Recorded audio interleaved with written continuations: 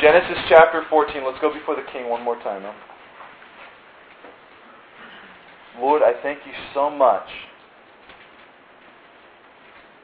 that you even decide to use a fool like me, Lord. What are these people doing here, King? Thank you that you've been a blessing. Thank you that you've brought so many here to this place tonight. And I just ask that you'd speak to every single heart, that they would walk away changed forever. That they would hear the word of the Lord for their life individually tonight. They would have ears to hear. And focus, Lord, sharp minds. Please come and stand here, Jesus. Lord, are you here in this room? We sense you, King, and we know that you're here. We ask that you'd speak to us. We're excited about what you're going to do. Help us to learn more about you and spend more time with you in Jesus' name. Amen. Amen. Amen. Genesis chapter 14. It's kind of a different passage here that we're looking at. It's titled The Battle of the Kings in my Bible. That's what the little thing on the top of the page says, little title there. And because of what happens, there's kind of some battles and things that go on. And the first 12 verses here are pretty much a bunch of names. 4 kingdoms rising up against 5 kingdoms, coming together. The 4 kingdoms drop kick the 5 kingdoms. They beat them. They knock them down. So I'm just going to read through this and what happens. I'm not going to give too much background on it because we just get lost and spend more time than we need to here. I'm going to try to pronounce a bunch of names, and if it doesn't come out, praise the King. If it does come out okay, then you've been blessed. So let's read together there in chapter 14. Wait, a little background. Remember, Abraham is just what in chapter 13? Remember, he has just went with Lot, and him and Lot, who's Lot? That's his nephew, remember? That's his brother's son, his nephew, right? Lot's been traveling with him, and they stand up and they say, hey, what do you want for land? Remember, they stand there together, and Abraham, the older, says to the younger man, hey, what do you want for the land? That's amazing right there. Remember the grace and to be able to say to a person younger than you, or to be able to humble yourself in that matter, even though you deserve the first pick at land, he lets his nephew get the first pick of land. Remember? What does he pick? He picks over there by Sodom and Gomorrah, remember? Because he's looking for just all kinds of bad things. He chooses a place of sin. He chooses a place of, like, Vegas, and happening and this and that. He misses out on it. Then what does Abraham do? Abraham says, okay, I'll just take the rest. And what does God end up doing? God says, hey, Abraham, because you've been so gracious, because you're my man, everything that you see, that's including Sodom and Gomorrah, you will have every single bit of it. And that's a lesson to us, my friends. When you live for the King, when you live with integrity and character, and when you humble yourselves, and when you give things up, and when you step aside and be the generous, and be the gracious, and be the faithful, you will see that even though you may be losing right now, people looking at you, oh, you want to go out, you don't want to go do this, you don't want to go do that, oh, what's wrong with you, oh, okay. Yeah, I may be losing right now, but just watch in the future, I will be further. All my buddies in high school, oh, snap. They're still messed up. Gosh, they call this kid Jared. They call him School Bus Jared. You want to know why? Like School Bus, Short Bus Jared.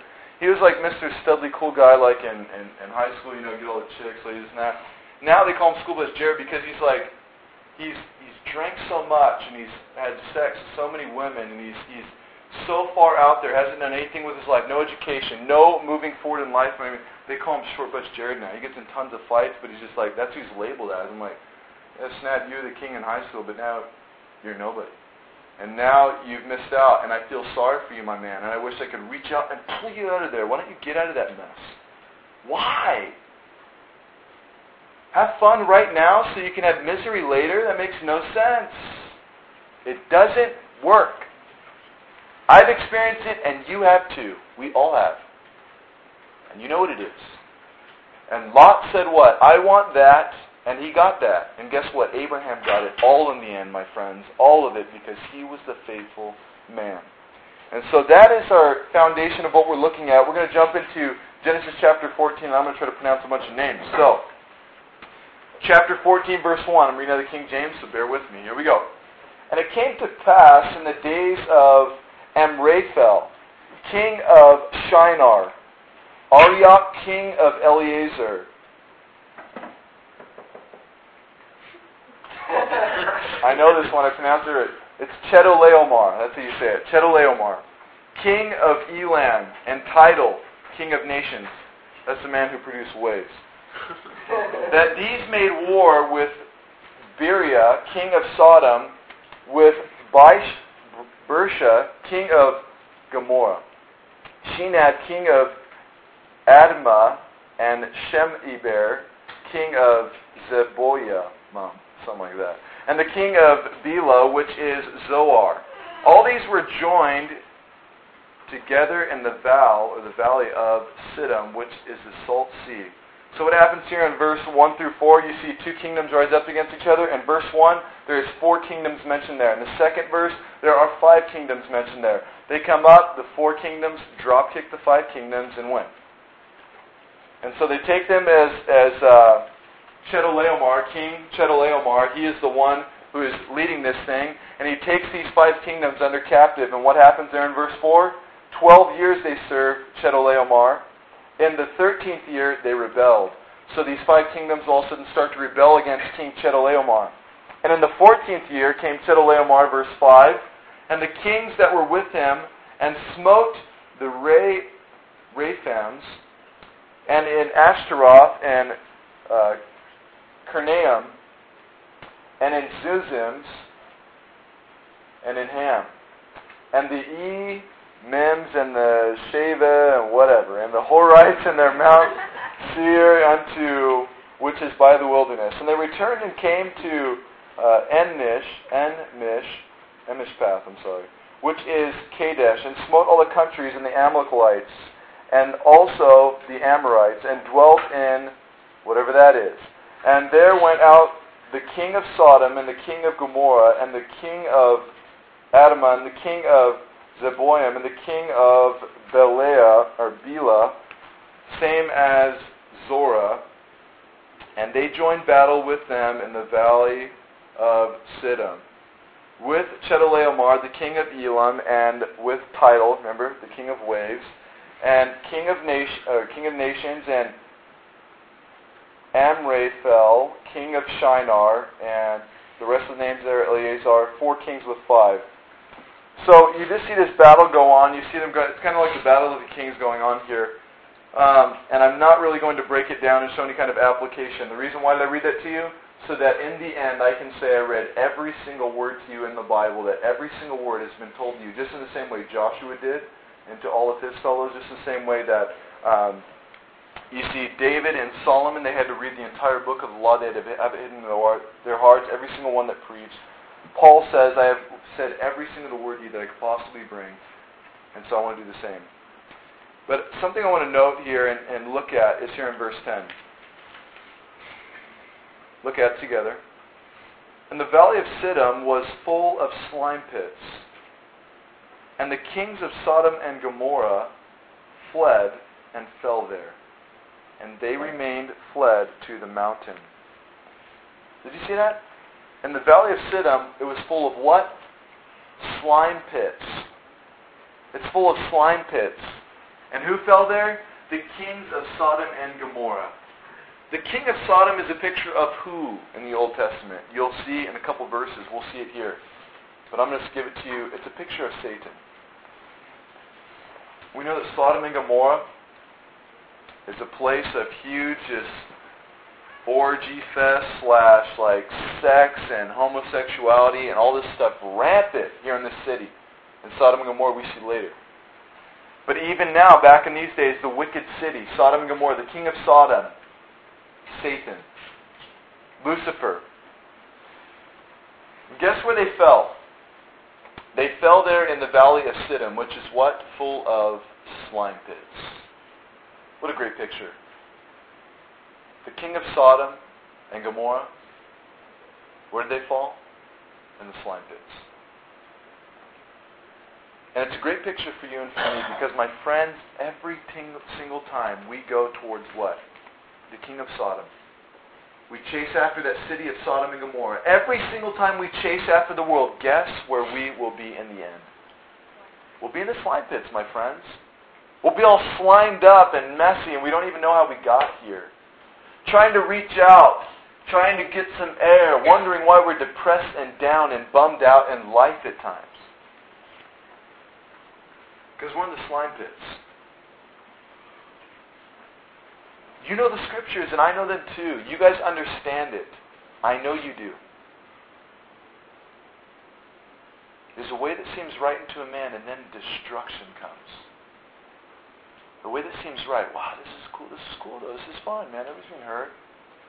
And then you become an alcoholic and beat your kids one day. How did that happen?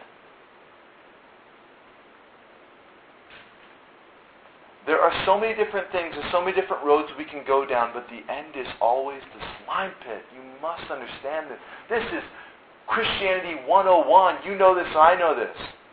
The question for my heart is when I am about to sin, when I am about to fall into something that I know is wrong, how do I convince myself?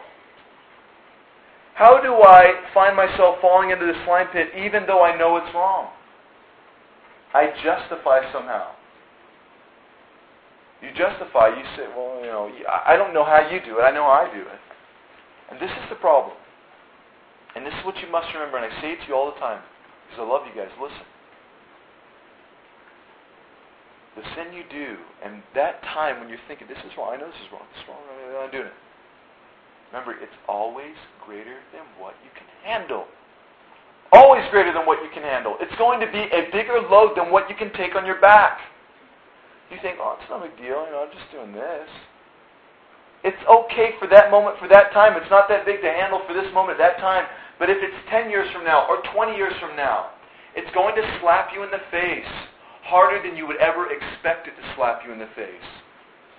God is not mocked. For whatever a man sows, that he will reap. We know that. Are you forgiven? You better believe it.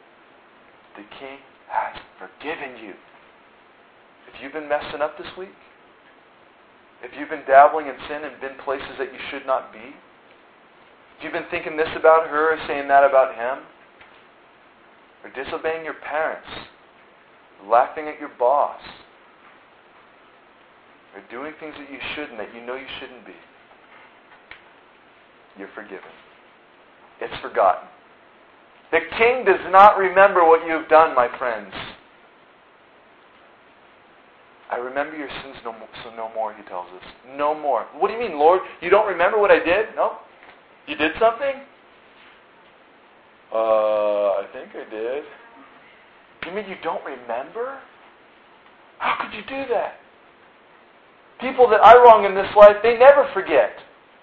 They hold it against me all their days. But you would let me free, set me free. What a wonderful King we serve. He's done that for you and He's done that for me. Do we reap what we sow? Yep. You're in this earth, you do wrong, you reap wrong. That's just the way it goes, my friends. We all know that. And that's okay. You've made your bed, now lie in it. And I will too. Lie in that bed, endure it, and say, I know, King, I'm ready to take it. I made my bed, I'm ready to lie in it. I'm forgiven. My sin is wiped away clean. I'm going to heaven. The Lord is not mad at me. He's not bummed out on me. Lord, but I jumped in the slime pit 50 times. You even put up a fence around it. He loves you. And He'll throw that life jacket out there for you 1,000,000 times. Come on, Josh. There he goes again. Josh, don't go in, please. I don't want you to go in. I don't want you to cut yourself. I don't want you to be bleeding. I don't want you to be down. Please don't go in there. Sorry, King. I'm out of here, man.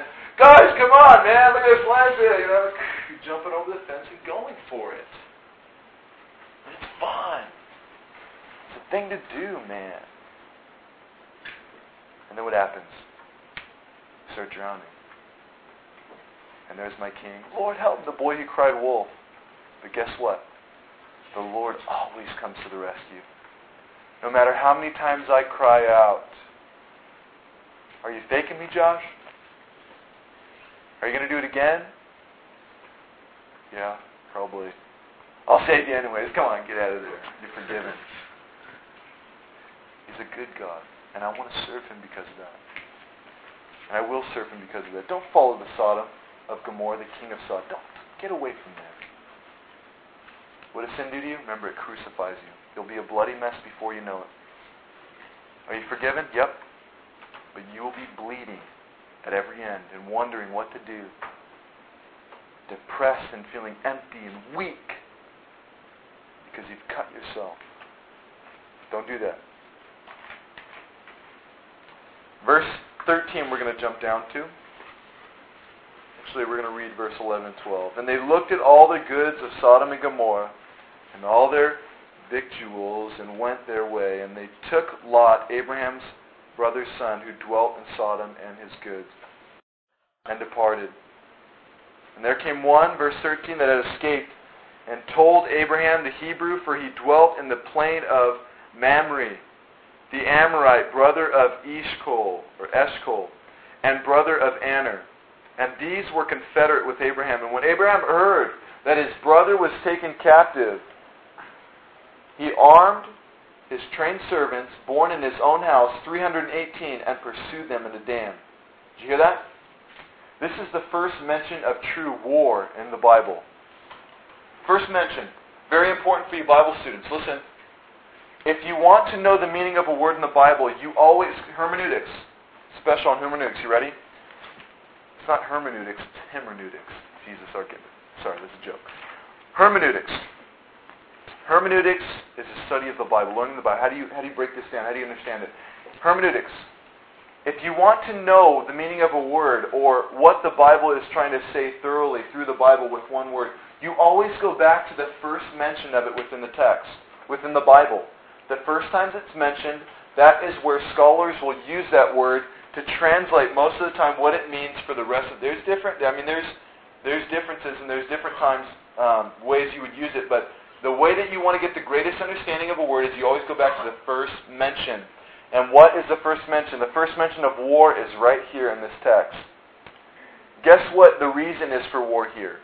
There is only one reason for war, and only one reason we should ever go to war. And that is for what? For our family. For our family members.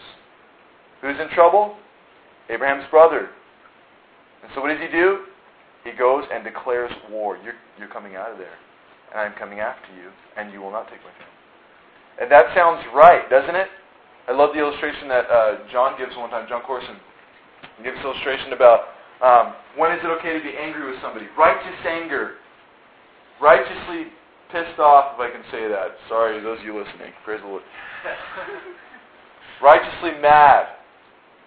One time, John's standing there with his daughter, Mary, and she's got a dress on, standing there, and this guy just comes up out of nowhere. John's sitting there, they're like looking at some shop, they're getting ready to walk in, they're on the sidewalk somewhere, and it's like, I think it was an open door mall, or an outside mall. They're standing there, this guy walks up with a camera, and she's like looking at something like this, or something like that, and John's, getting ready to walk in the store, and he looks over, and he sees this guy, he gets down, and he takes a picture under her skirt, straight up, takes a picture, and John sees him, he's just like, he just goes nuts, and he starts chasing this guy down. Like this guy, sees John. He's like, and John is not a small man. Okay, I mean we're talking like 6'3", 260 pounds of solid muscle. He's in the Olympics, like throwing the discus and the shot put.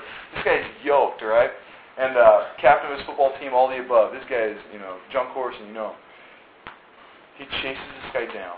And he does not stop running until he grabs him. And John, he can run fast. I would see him running when I was out there on the mission. He would run every day, I'm serious. He'd just be like chugging away. He was like a tank. And he grabbed this guy. He grabbed him by the throat and threw him up against the wall. He says, if you ever do that again, I will kill you. And he said, give me that camera. He took the camera and he broke it in his face. He said, go away. And he let him go. And that was the end of that. I'm sure I was frightened to death. And that is righteous anger. You better believe it. Anybody touches one of my family members, somebody's going to get hurt, I don't believe we're to be looking for that kind of stuff like, somebody looks at you mad dog and what? Did you look at my family member? Oh, snap! You're like, you don't need to do that, We don't need to be crazy. We don't need to be looking for those things, Beloved, let us love one another, for love is of God, and everyone that loves is born of God and knows God. But he that loves not knows not God, for God is love. This is the first mention of war here. We're not to be fighting about land. We're going to go to war because I want that land. Wrong. We're going to go to war because of politics. Wrong. We're going to go to war because of money. Wrong. No, it's incorrect.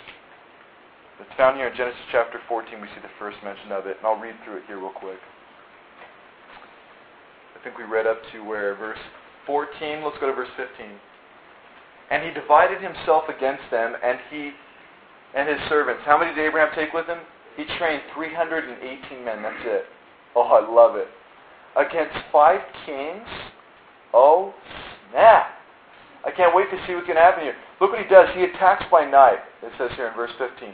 They would attack and leave. They would attack and leave. Attack by night is the... you're not supposed to do that in war. You attack by night, man. Somebody's going down. It's such a great way of attacking because nobody can see anything, and so you just swoop up and just drop kick. And he has definite right to do this. And so you see that he divided himself against them, and he and his servants by night, and they smote them and pursued them to Hobah, which is on the left hand of Damascus. And he brought them back all the goods, and also brought back his brother Lot, calling him his brother, it's his nephew, remember, and his goods, and the women also, and the people. Righteous anger. The only time war is justifiable is to liberate your family. Remember that. Remember that. Verse 17, let's move on. And the king of Sodom went out to meet him after his return from the slaughter of Chedorlaomer, that's what it is, and the kings that were with him, and the valley of Shavi, which is the king's dale. I love this next verse. Are you ready?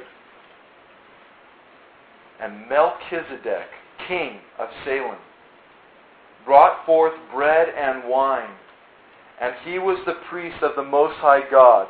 And he blessed him and said, Blessed be Abram of the Most High God, possessor of heaven and earth, and blessed be the Most High God, which had delivered thine enemies into your hand.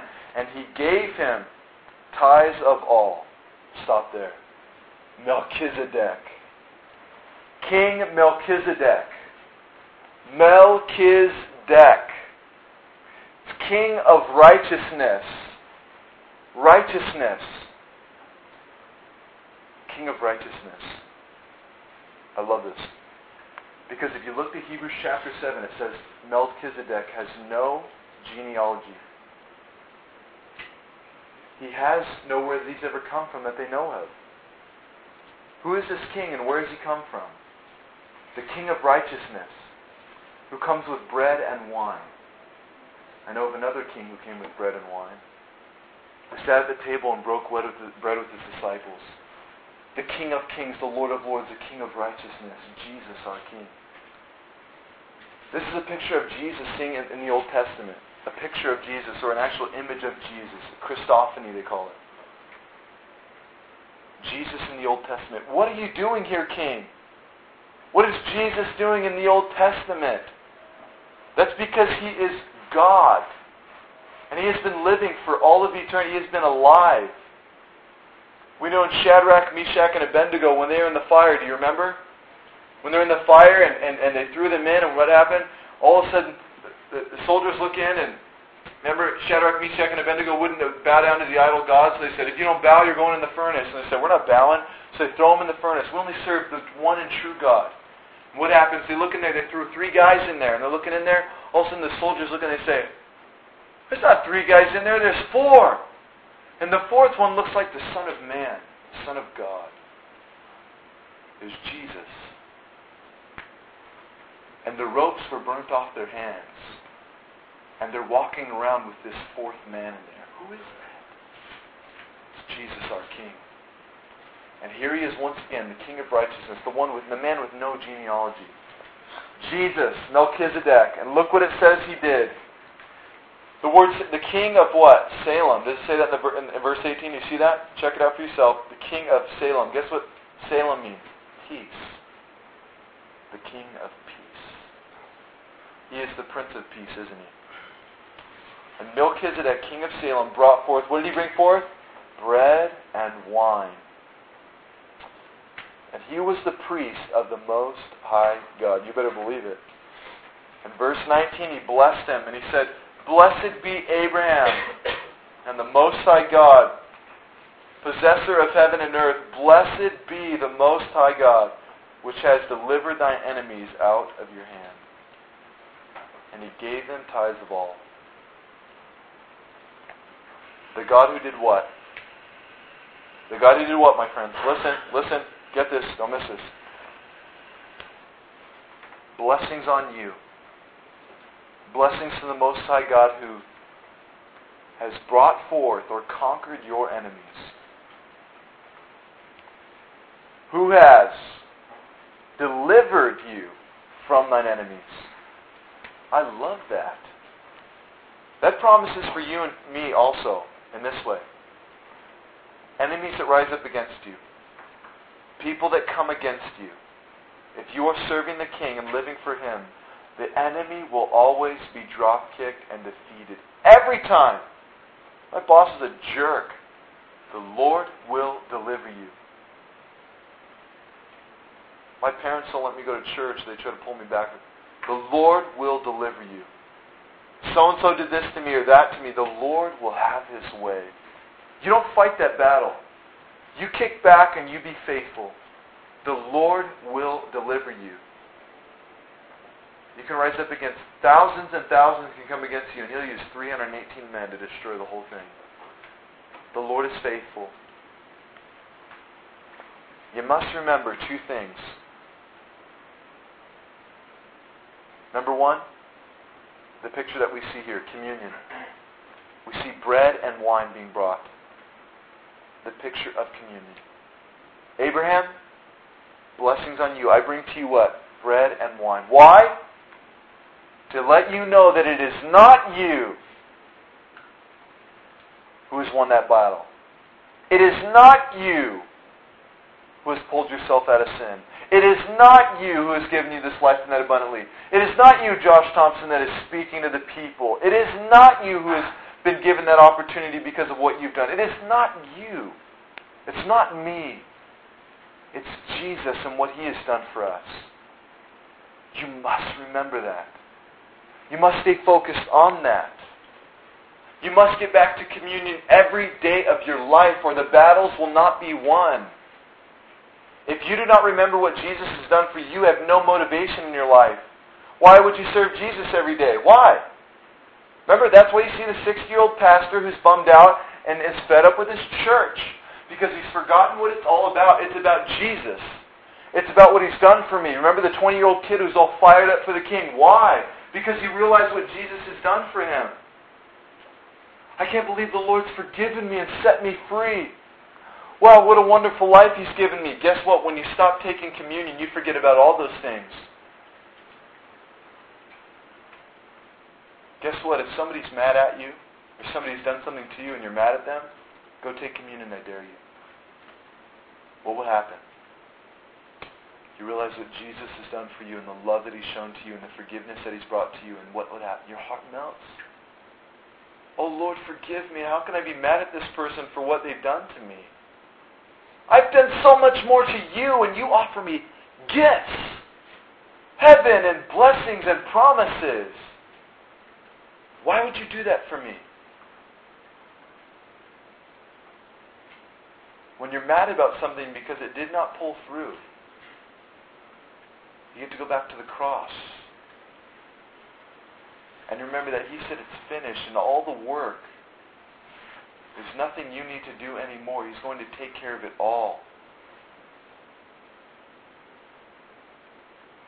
Every single answer to the entire universe is found at the cross. Paul says this in 2 Corinthians chapter 2, verse 1, I think, or 2. He says, I'm determined to know nothing except for Jesus Christ and Him crucified. That's all I want to know. I don't want to hear nothing else. Jesus Christ and Him crucified. That is why you pray. That is why you read your Bible. That's why you fellowship, and that's why you go to church. That's why you witness to people, my friends, because of what Jesus has done for you. It's all centered around the communion table. Take communion daily, I dare you. Don't let it be some vain repetition. Taking communion again today. Give me the drink. Remember, I think I told you that me and my brothers, we used to just wait for the biggest piece of bread we could snatch. Like, I grew up in the Pentecostal church, the big loaf of bread would come by, and you get to grab, like, we were young, and then we had the big, like, cups of juice, like this big. So, it was like snack times for us, Wrong! You have food at home to eat, Paul would tell me in 1 Corinthians 11. Josh, don't come here to eat. Come here to remember Jesus and what He's done for you. Your life will be sweet and wonderful and amazing when you take communion daily. I better go buy communion cups, and I better go to the grocery store and get juice, and I'm going to get the right crack. No! You don't have to do that. That's cool.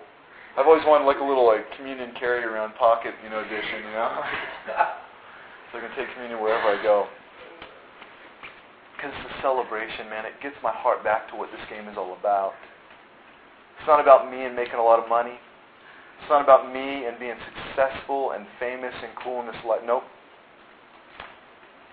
It's not about me doing this or that or accomplishing these things. No. It's about Jesus and what He's done and what I can do for Him. And when I live like that, guess what? I become successful. And I become prosperous.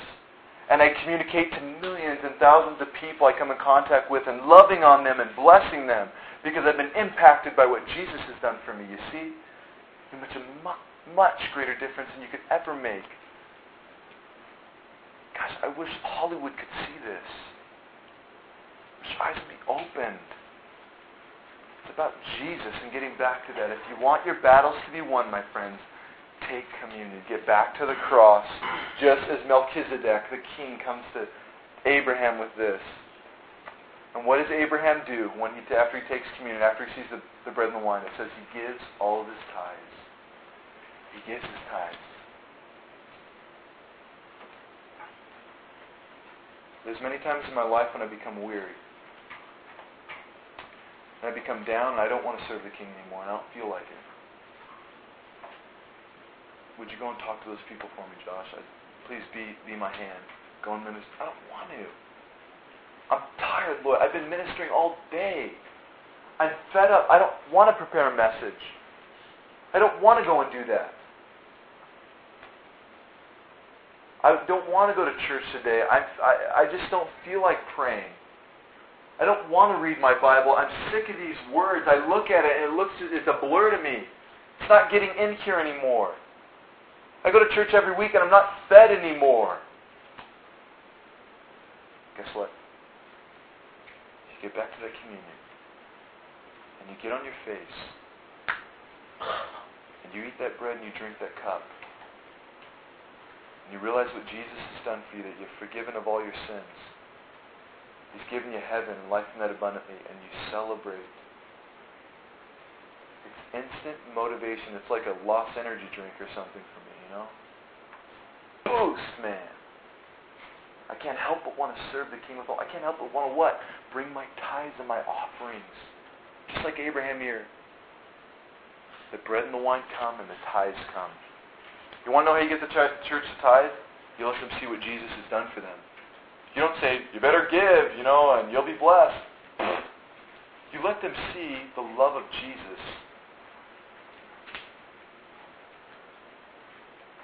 If they could see how good Jesus has been to them, there'd be more money flowing in that church and we know what to do with.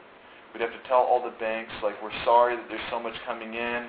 Please just bear with us. The people love Jesus. They just want to give. We'd have people vacuuming all the church. It's been vacuumed 6 times already. Give me that. We don't need any more vacuuming. You're wasting electricity now. Okay, please, children's ministry, no mas, please. Well, I just want to serve though. Can I just bring a pencil to a child or something? What can I do for the Lord? I want to bless Him. There would be so much motivation inside because you've realized what Jesus has done. Think about those times. Right now. Think about those times when you've been the most lit up for the King like never before. You realize what the Lord did. You were so blessed by Him and filled. And you just wanted to serve, and you just wanted to be faithful, and you just want to love on Him and bless His socks off. Get back to that point. Get back to that point. Whatever you were doing, start doing that again. Start taking communion daily in your life, remembering Jesus, not who I have to call today on the cell phone, or what I got to do about this and that. Who cares? Things don't matter. You put Jesus first and you take communion in the morning, and you're going to give all your tithes and offerings without even trying. It's not going to be a burden to you. I've got to go to church, man, because of what the Lord's done. Like, let me in those doors so I can worship the King because He's so awesome, man. Give me some of that word. I can't wait to hear. Please, I need to be convicted today. I want to change for the Lord more. You know what I'm talking about? That sweet taste in your mouth. His name is Jesus, Jesus. Sad hearts weep no more.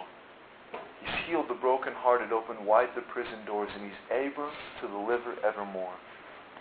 Let's close it up here. Verse 21, 20, 24. Here we go. And the king of Sodom said unto Abraham, so notice, 2 kings came to him. Number 1 who? Melchizedek. Jesus our king. Then who's the second king that comes? The king of Sodom. Who is that? Satan. Lucifer. And what does he say? Look what he says. Very ironic. He said unto Abraham, give me the persons, and take the goods to thyself. And Abraham said unto the king of Sodom, I have lifted up mine hands unto the Lord, the Most High God, the possessor of heaven and earth. I will not take from a thread, even a shoelace, that I will not take anything from you, lest you should say, I have made Abraham rich. Save only that which the young man had eaten, and the portion of the men went with me, Aner, and Eshcol, and Mamre, let them take their portion. What happens? Look at it, my friends. The king of Sodom, Lucifer, comes to him and says what? Why don't you give me the persons, and you take all the goods. Give me the persons, you take all the goods. And what does Abraham says? I've lifted my hands to the king. I've lifted my hands to the holy God. I will not take anything from you. I will not even take a shoelace from you, little buster. Can't even believe you came and offered that to me. I will not take that. What does Lucifer ask for there? Did you see that in verse 21? Read it. Let's read it together. Or I'll read it to you if you're not there. Listen. And the king of Sodom said to Abraham, give me the persons. You know what that word persons there means? If you have a King James Bible, you can look at the margins. It says in Hebrew, the word is souls. Give me the souls. You take the goods, give me the souls. And Abraham says what? I will not take anything from you. I will not even take a shoelace from you. I will not take anything from you. Give me the souls. You know what Lucifer wants to do to you, my friends? He wants you to give your soul to him. He wants you to take your persons and the souls that you know and bring them to him. Help, help. Come on, help. Take the goods. Take whatever you want. I'll give you money. I'll give you I'll give you whatever. I'll give you happiness. Did you hear me to say that? I'll give you happiness. Lucifer will bring you happiness. You know what happiness is? It's a feeling that comes and goes. But he cannot bring you joy. Joy is a deep satisfaction within you that will never leave you all of your days. He can bring you happiness. He can bring you that good fulfillment for a second there. I'm happy, man. Party on. Yeah! With my boys.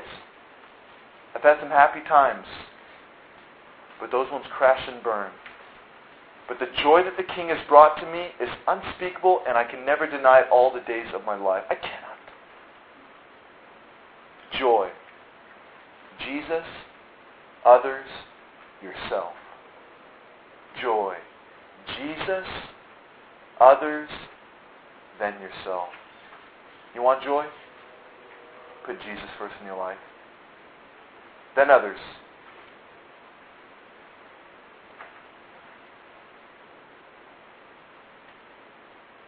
There was just a quick scenario when I was in Utah.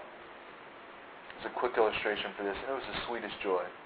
It's something small. I had 3 Lost drinks, right? They're my energy drinks that I drink, the best. They don't taste like cough syrup, so don't say that, okay? They're awesome. I had 3. Phil Vonk, my man, he's like, dude, you got to give me a Lost drink so I can be awake on the drive home. I'm like, okay. So, well, I only got 3 left, so I got 2 now. I'm drinking one right now, right? And somebody in the back goes, hey, Josh, can I get a Lost drink? I'm like, oh, man. It's not a Lost drink, man. I'm like, I love this drink. I love this tea. I want it. And I said, this is what I said to him. I said, it's my last one. And he said, oh, that's cool, man. And I knew he was going to say that. He says, my last one. And I worked it so that he would say, oh, it's cool, man. And I kept it, and it was sitting there in my backpack, and my mind just started just turning. I'm like, it's like blood on my hands, Like I had a chance to bust him, and I didn't do it because I was selfish. And I just felt the Lord say, even though He told him no, just give it to him. And so I did. I just took it, and I just turned around to Ryan. I didn't say anything. I just passed it back, and he got it, and just like, thanks, Josh. And it was the greatest joy. It's greater than what I can explain to you or tell you, because I was set free. There's that bondage on me, like, mine. Like I got to be this little snake. For me to drink that would have not have been a greater pleasure than me giving that to him in that moment. It was so sweet, and it was so great to be able to let it go and give it away. I don't care.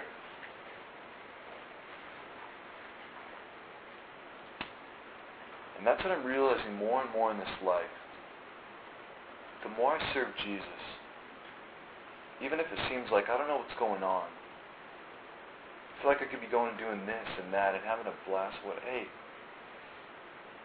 the Lord has blessed me. I mean, blessed me. I've had 3 cars given to me for free. I have a sick motorcycle that I can blast off on and go 160 anytime. Well, I can't go that fast anytime I want. I have a great job. I get to go and speak and do all kinds of cool stuff here and there.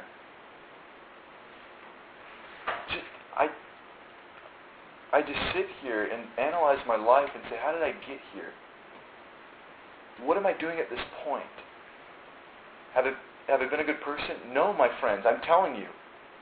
I've not been good. If I could peel back my heart, you would see the sin in my life and the things that I do, and you say, that's not a good man. The Lord has been good to me. This is the key. How do you stop yourself from falling into the king of Sodom? This is it. Are you ready? Listen. How do you stop yourself from falling into the slime pit? How do you stop yourself from taking the goods and giving the soul? How do you do it? This is it. Get ready.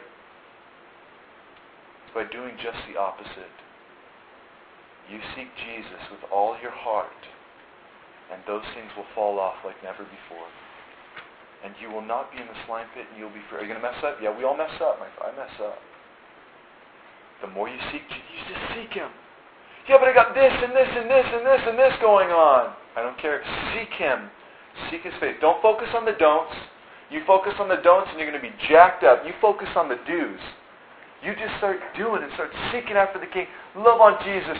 Go to Melchizedek. Take the drink, man. Give the offering. And be blessed.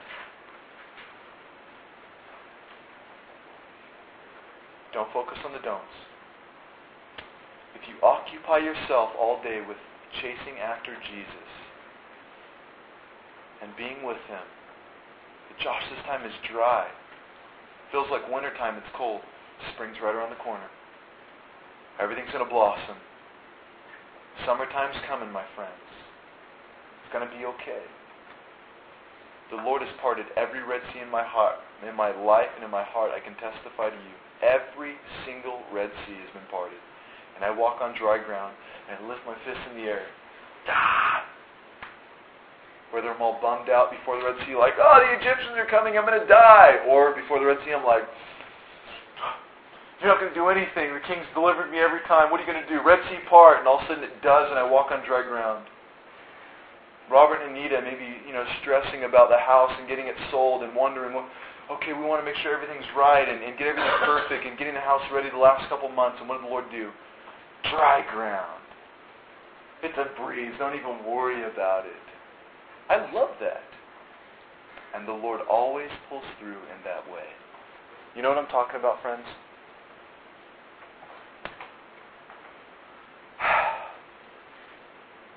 Please hide these words in your heart.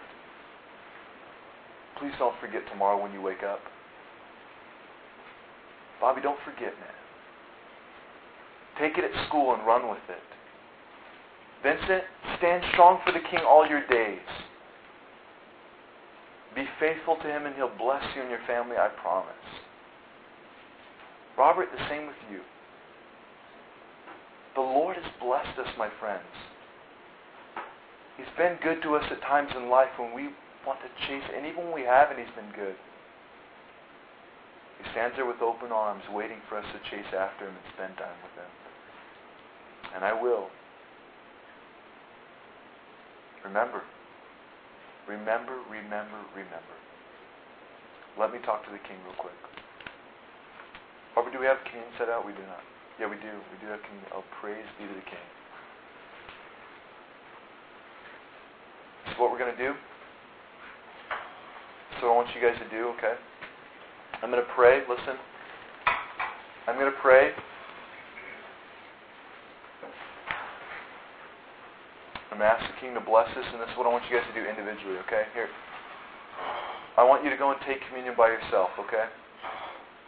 You can walk outside here, outside there. You can walk out the front door if you want to walk out the back door there. If you just want to be in here quiet, maybe not in the back part of the house, so maybe right here in the front room there, or over here in this. Or if you just want to kneel down, maybe we can kick the lights down just a sec. And I just want you guys to go spend time with the Lord by yourself. Communion is what? Two things, remember? Confession and celebration. Confess your sin before the Lord. Lord, I know this is wrong. I know I'm cutting myself up. This is why I'm a mess. And then celebrate. I thank you that you've forgiven me. And that you've forgotten about it. And you don't even remember that I did anything wrong. Why would you do that?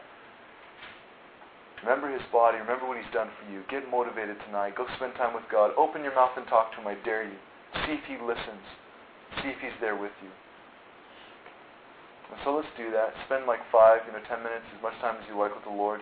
And then you guys can come back in and we'll fellowship and talk. And so we'll just take it casually that way, okay? So let me pray and ask the Lord to bless. Oh, Father. Lord, do you hear us?